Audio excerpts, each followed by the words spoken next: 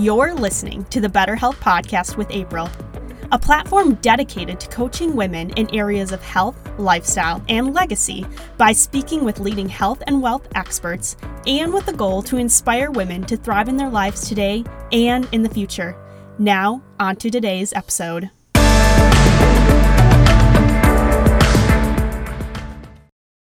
Hey everyone, welcome to Better Health with April. Thanks for tuning in. On today's episode, you are going to love it. I enjoy talking about this topic because I love food so much and I love the power it has to heal your body. And so I'm going to be talking about nutrition and diet and vitamins and how you can use it to optimize and nourish your cycle and hormones.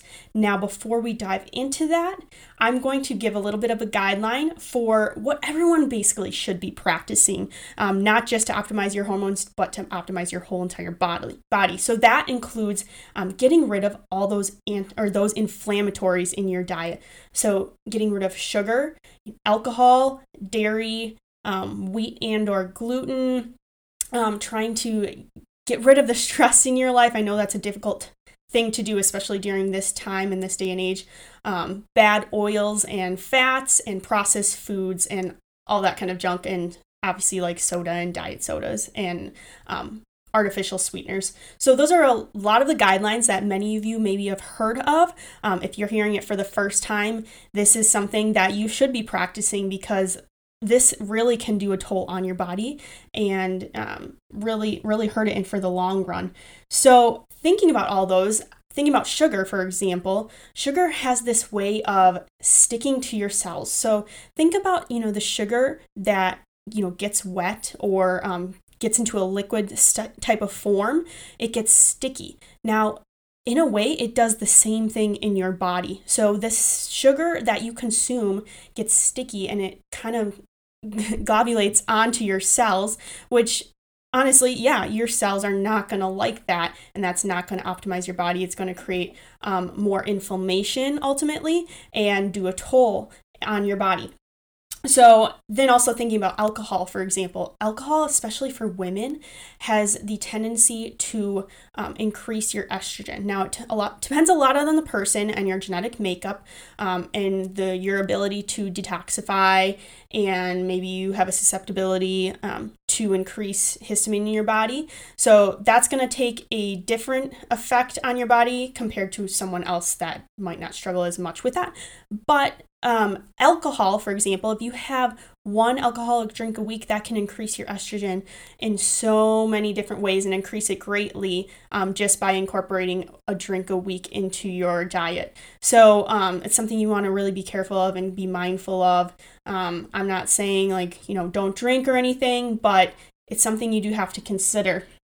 Now, balancing your blood sugar levels is crazy important as well. So many people, especially with hormonal issues, struggle with their insulin levels and balancing their blood sugar. And so ultimately, here's a cool little fact about it. I mean, I guess not so cool if you struggle with it, but when your blood sugar drops and it's in an all-time low place, your prefrontal cortex of your brain also drops in its ability to process and think straight.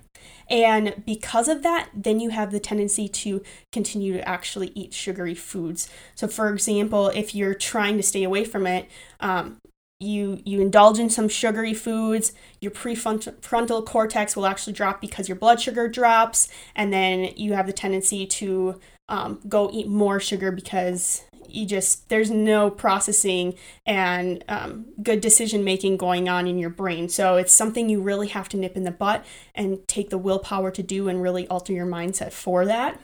A great analogy that I like to use that Dr. Tom Williams wrote about in his book, The Original Prescription, is think of it this way: your insulin levels and your blood sugar, it's almost as if you are on a river, a boating trip, where when your insulin levels are in check, you're at the beginning of the river where it's calm and it's easy to paddle back and forth, so up the stream and down the stream. But the more out of control your insulin blood sugar levels begin to get to, you're going down the river farther and farther, and the farther you go, the choppier the waters get, the harder it gets to turn back. And ultimately, then at the end, when you hit that waterfall where you really can't turn back, that's when you end up developing type 2 diabetes.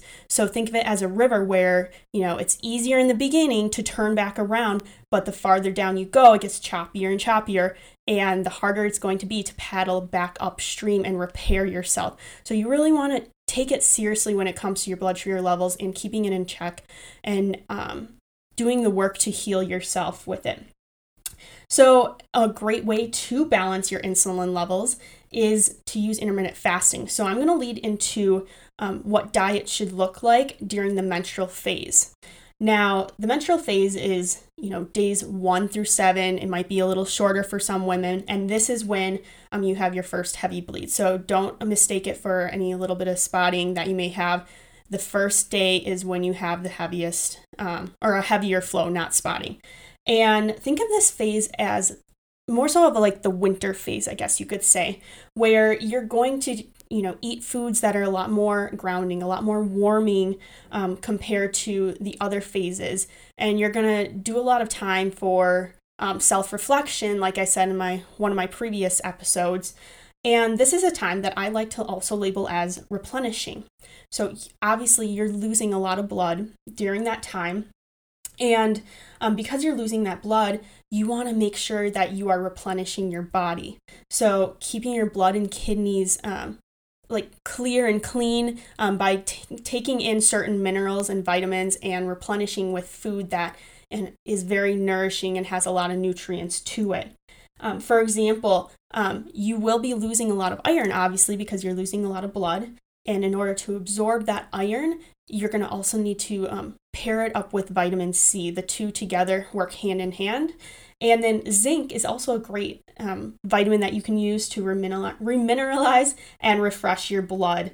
Now, if you are someone that is really struggling with, let's say, cramps or certain pain that you may have, that's due to the prostaglandins. And so there's some ways that you can tone that down by increasing your omega-3 intake, whether that's through a supplement or certain foods. Turmeric is a great tool that you can use as well, along with magnesium. Those all work to tone down the prostaglandins, to tone down the pain that you may be experiencing. And the more that you cycle sync, the more you'll notice that you will not have the pain that maybe you had before, like cramps or whatnot. So during the menstrual phase, like I said, you're focusing on replenishing, and you're going to want to focus on warming and grounding foods. So what are some of those foods? Well, I like to think of them as a lot of darker foods. So beets are a great vegetable that you can incorporate that is nutrient dense. It's grounding. It's going to stabilize your blood sugar. And then also thinking about, darker berries, they have a lot of antioxidants that will tone down whatever inflammation that might be occurring. Because if you think about it, a lot is going on down there. You are shedding your uterine lining, and so that's a big process.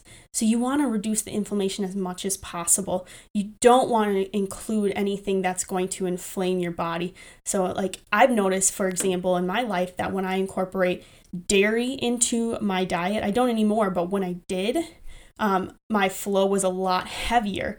And a lot of times your flow ends up being heavier because you have excess estrogen, and it's not the good estrogen that you want.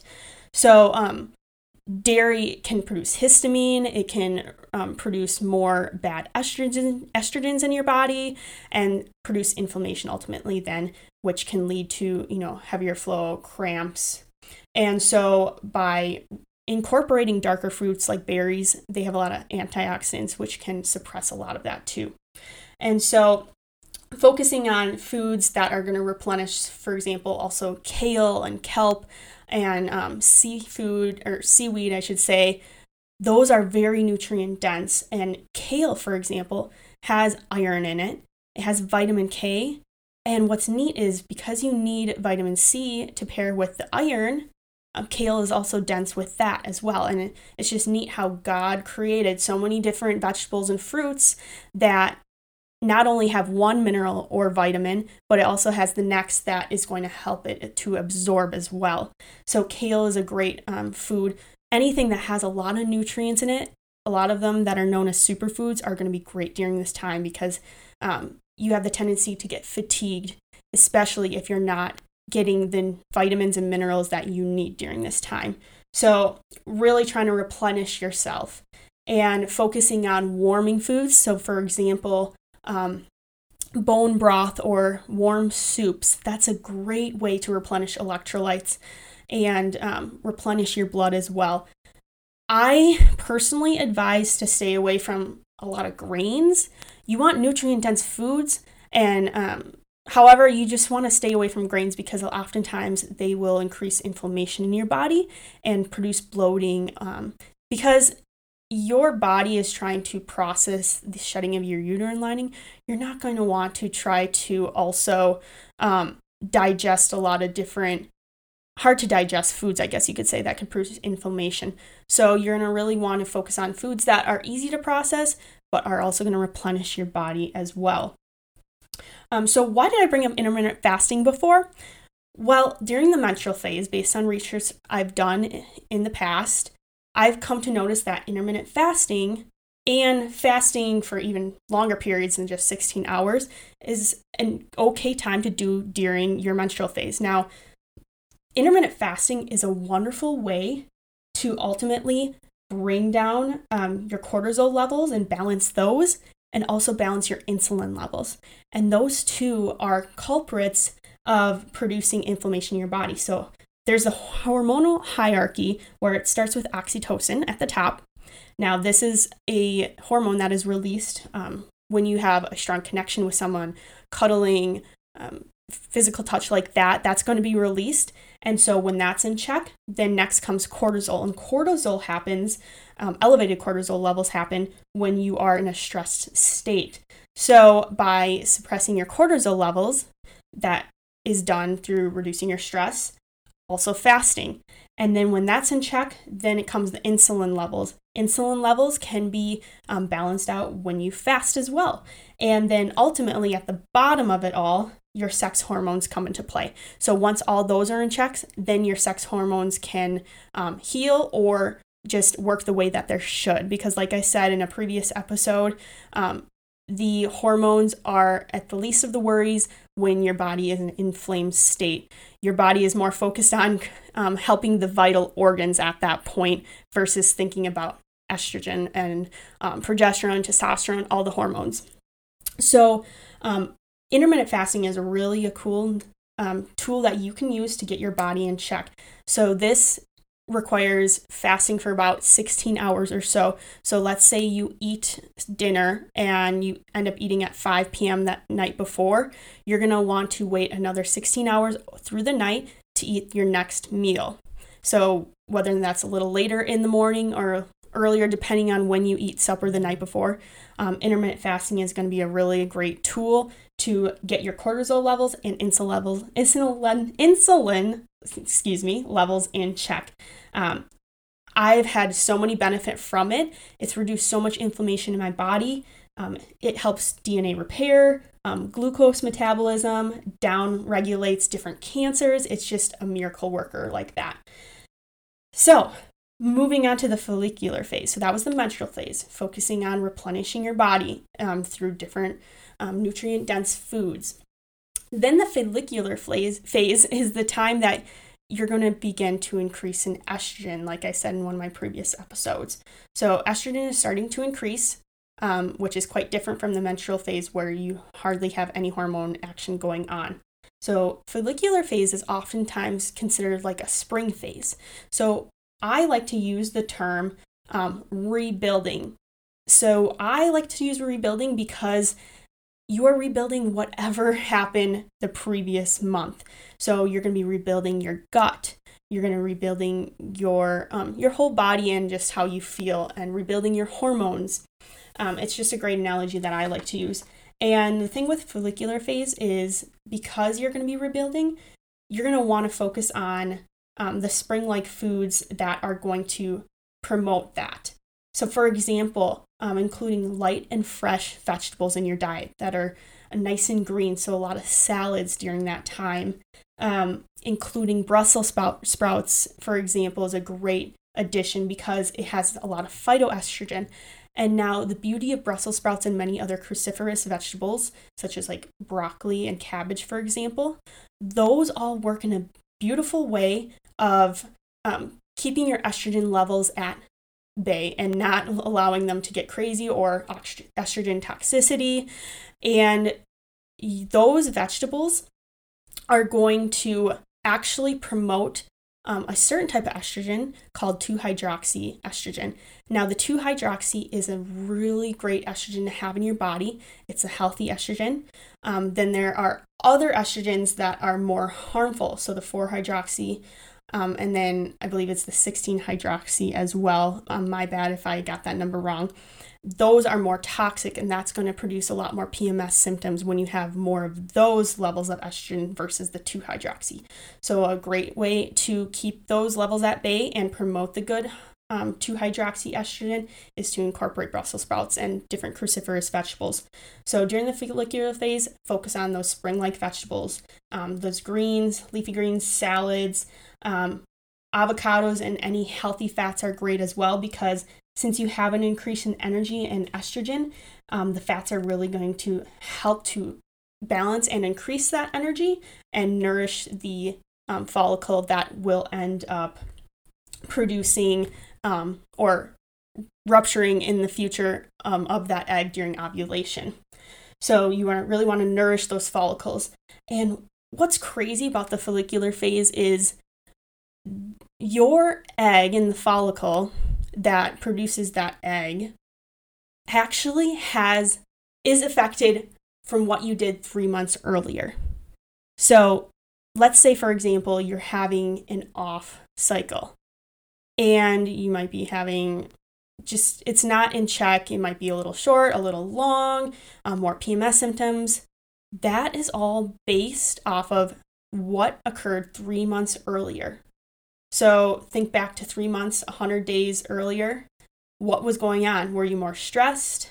Were you not eating enough? Did you not get the nutrients you needed? So whatever you did 3 months earlier is going to end up affecting your cycle today. So during the follicular phase, you're also going to want to focus on rebuilding with certain vitamins and minerals. And a great way to do that is with Brazil nuts as well. Brazil nuts are a great tool to use to replenish with selenium, and selenium is a vital nutrient you need. You're also going to want to have lighter meats as well. You want protein. Protein is so essential in amino acids, but make sure they're lighter because you need to rebuild down there because you really were using a lot of energy, a lot of nutrients and everything from the phase before. So like I said, it's a time for rebuilding. So replenishing your good probiotics, and a great way to do that is through different foods that produce enzymes. So for example, sprouted foods are a great tool. Fermented foods are awesome. Apple cider vinegar, it's going to promote the good acid, the good bacteria in your stomach, and it's going to set you up for success for the upcoming phases after. This is a time to rebuild and reset for the upcoming phases.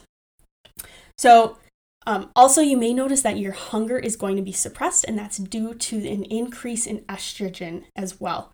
And that's okay. That's actually natural. You don't need to be eating quite as much as in the second phase, but you still want to be eating enough nutrients and getting the vitamins and minerals you need to nourish the follicle that will eventually release an egg during ovulation. So a lot of information I threw at you. Thanks for listening to the whole thing if you're at this point. I really encourage you to take the steps by using the guidelines I gave during this episode. So take a few steps. It might seem like a lot, so make a few changes in your life that is going to promote cycle syncing and nourishing your cycle. So whether that is getting rid of some of those inflammatory foods and then swapping it out with anti-inflammatory foods, I should say. Or maybe it's including during your menstrual cycle more nourishing foods that are more nutrient dense, so having a lot more soups during that time. Maybe you could also take the action step of intermittent fasting. I don't know, do whatever resonated with you because one change is going to increase and help you to do other changes in the future as well. So you really need to take responsibility over your own health and take a stand to nourish yourself so that you can optimize your body, and then that you can thrive in your life so that you can serve better and live better for others as well. So appreciate you listening. Subscribe, rate, and review if you enjoyed this episode and my other episodes as well. I greatly appreciate you all so much, and I hope you have an amazing rest of your day. Bye for now. Better Health with April offers health, fitness, and nutritional information and is designed for educational purposes only. You should not rely on this information as a substitute for, nor does it replace professional medical advice, diagnosis, or treatment. If you have questions about your health, you should always consult with a physician or other healthcare professional.